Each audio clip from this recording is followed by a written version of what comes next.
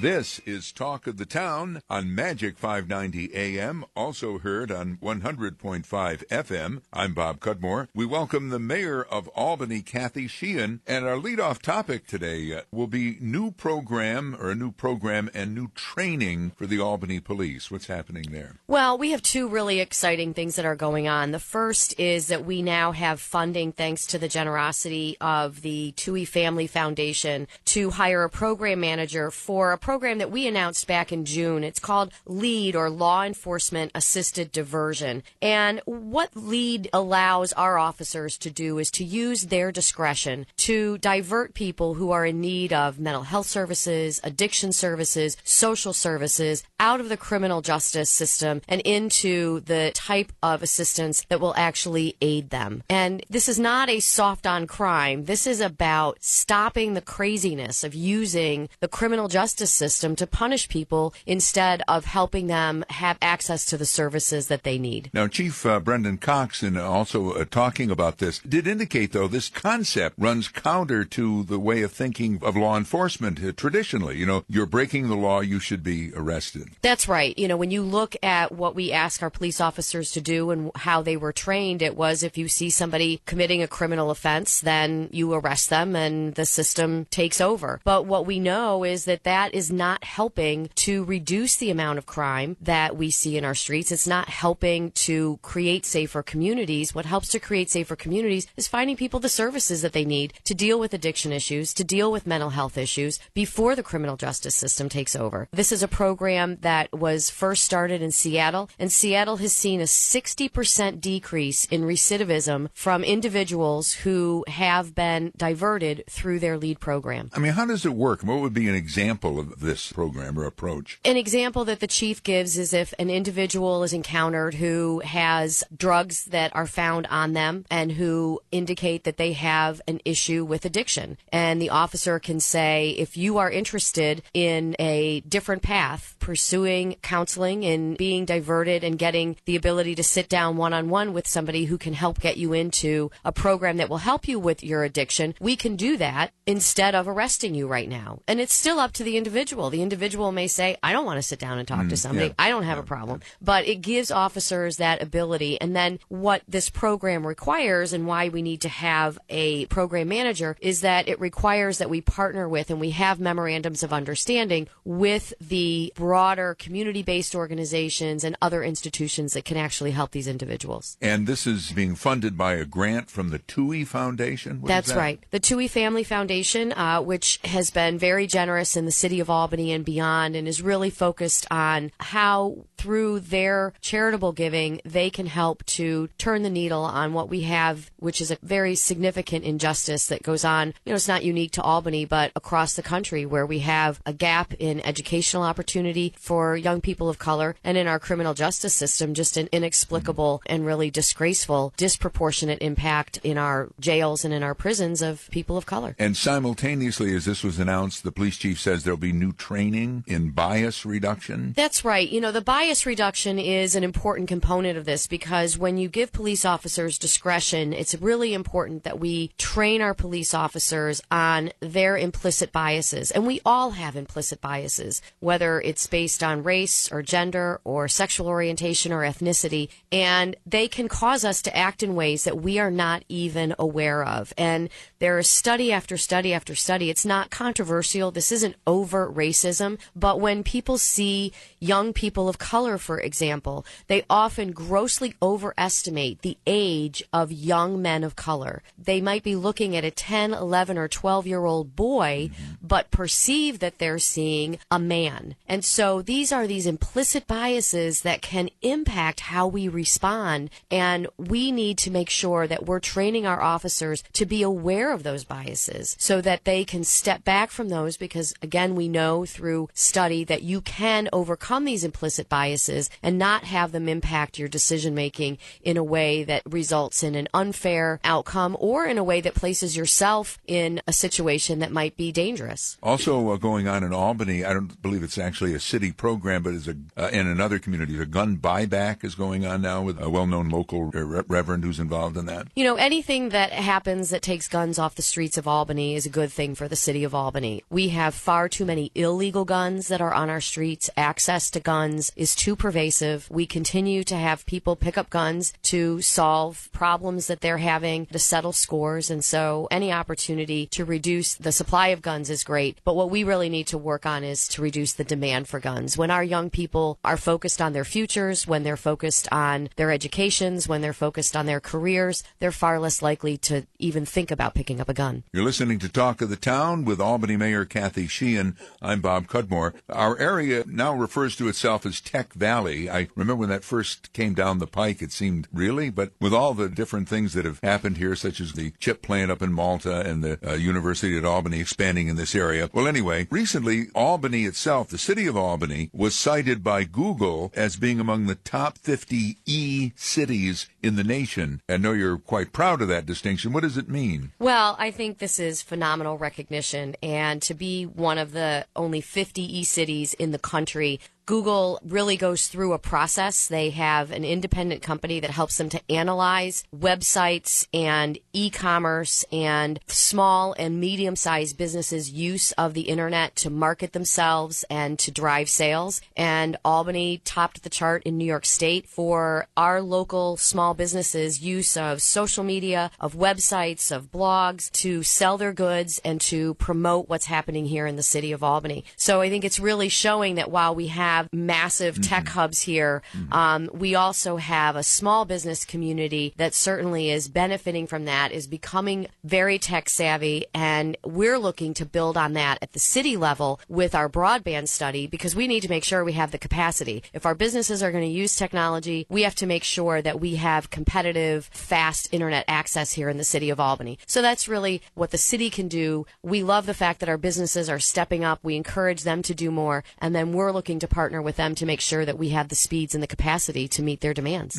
And this study was going on before this Google designation, I gather. And, I mean, what could be the problem? Wouldn't all of Albany have access to high-speed internet and so forth? Well, that's the challenge. All of Albany does not have access to the speeds that we really need to see in this tech economy that we're in. And so, first of all, it's identifying where are the gaps and what types of technologies can we implement and can we encourage in order to create really, really high speeds throughout the city. We have residential development that's going in downtown, and we have to fight to get internet access to those buildings because, you know, there just isn't enough wire in the pipes to support that. We've been successful in accomplishing that, but we really need to step back and look at what investments need to be made, what investments do we need to be encouraging so that we have high-speed access to encourage business growth. Back to the businesses themselves. I mean, I think the designation from Google, or I get the impression that it is founded on small businesses using the internet. Are the businesses starting and then using the internet, or are these existing businesses that now have decided, oh, well, you know, maybe we can reach people through Twitter or something like that? That's a great question, and it's a combination. It's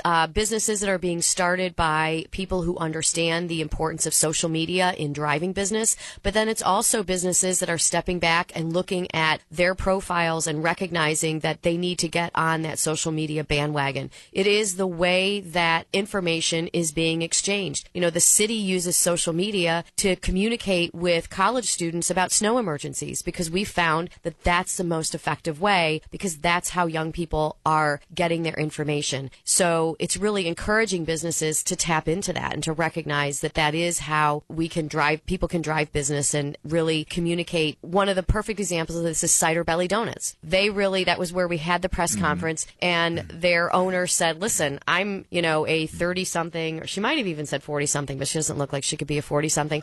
And she went to a conference 3 years ago on using social media, and she just figured it out. It has been a really successful business model for them. Now, Albany is frequently in the news, and I'm always scouring the media for questions to bring up on the program. But you had an interesting comment. I heard it on the public radio station, and I've heard others bring this up, that with these politicians that are being convicted or in court on corruption charges, it's the frequent reference is made, well, this is Albany's problem. Not, of course, that city of Albany politics has always been squeaky clean, but you just want to set the record straight. They're not talking about the city of Albany, or these men who've been convicted have not really represented the city of Albany. They work in Albany, which is the state capital. So I have a real problem with this for two reasons. One, we love the city of Albany. The people who live here, the residents who live here, live in a city that has diverse neighborhoods, that has unique architecture, that has wonderful cultural institutions, and we're proud of our city.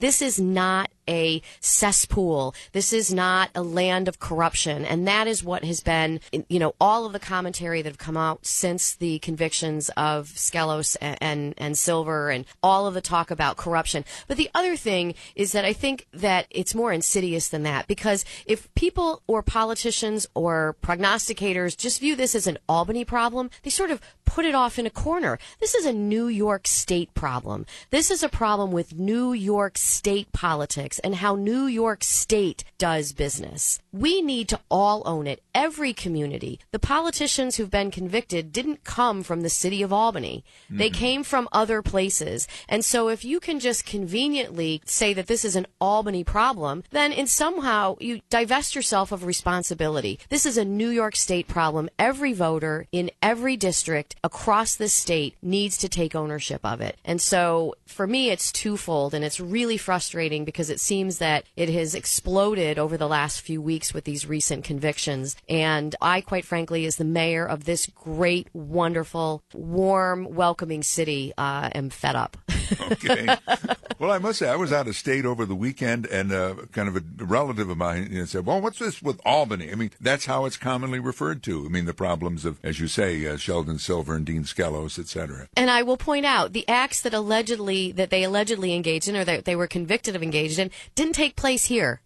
Really? They took place in New York City and in other places. So that's, it's really, I think, giving people a cop-out to say that this is a problem that is unique to the capital. This is a New York State problem, and New York State needs to solve it. I'm Bob Cudmore. Our guest is the mayor of Albany, Kathy Sheehan, and we welcome your questions for the mayor. Send them to this email address. We can get them on the air. Ask Kathy with a K at albanyny.gov.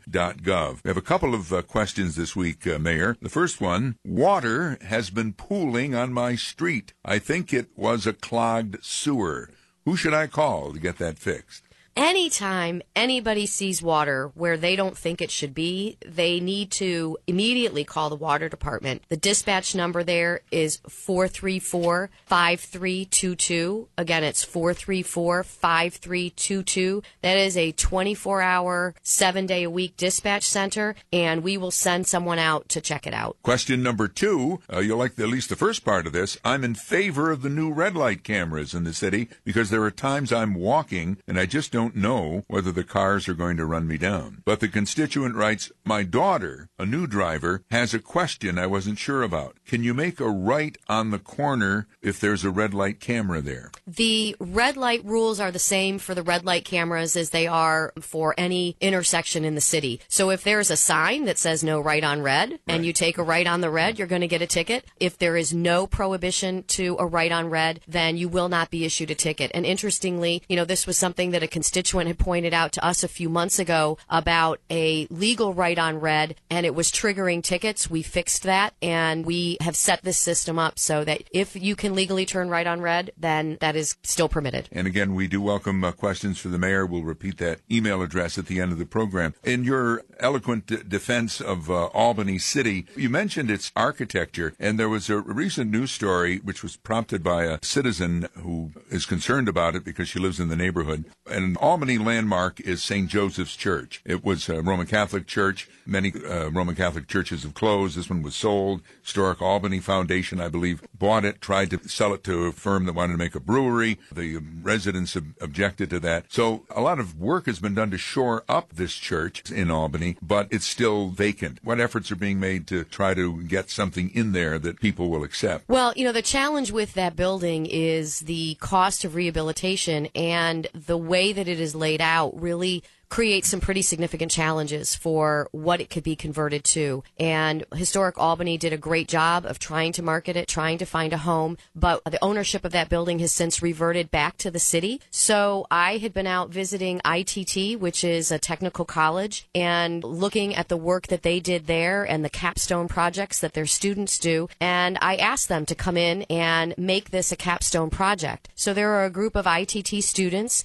who are studying technical design and drawing, and they're working with our planning department to do a complete reevaluation of this building and provide us with some possible options that would be a good reuse of that building. So that process is moving along. They've been working on this all of this semester, and they're going to be working on it into next year, and we're really looking forward to their recommendations. And at that time, we'll get the Tenbrook neighborhood together and we'll review those results with them to talk about the future of that building and what will work in that neighborhood. I've seen this problem in other cities upstate. I mean, as many, in particular Catholic churches, have closed. I mean, part of the issue is, isn't it, that it's a church, and that I don't know if that was part of the objection to the brewery, but people thought maybe that wasn't an appropriate use for a former holy building. Is that one of the difficulties? And also its unusual shape, if you will. I mean, it's a church. Right. It's really the shape and the layout of it. There are some churches that lend themselves really easily to residential conversions, for example, but this structure poses some challenges. And so we're hoping that those creative ITT students will come up with some creative options and opportunities for that building. Also, maybe on the subject of religion to some extent, Reverend Zachary McKay has been in the news. He had $800 in parking tickets. He says that as he and his wife are disabled, his belief was there should have been parking allowed in front of their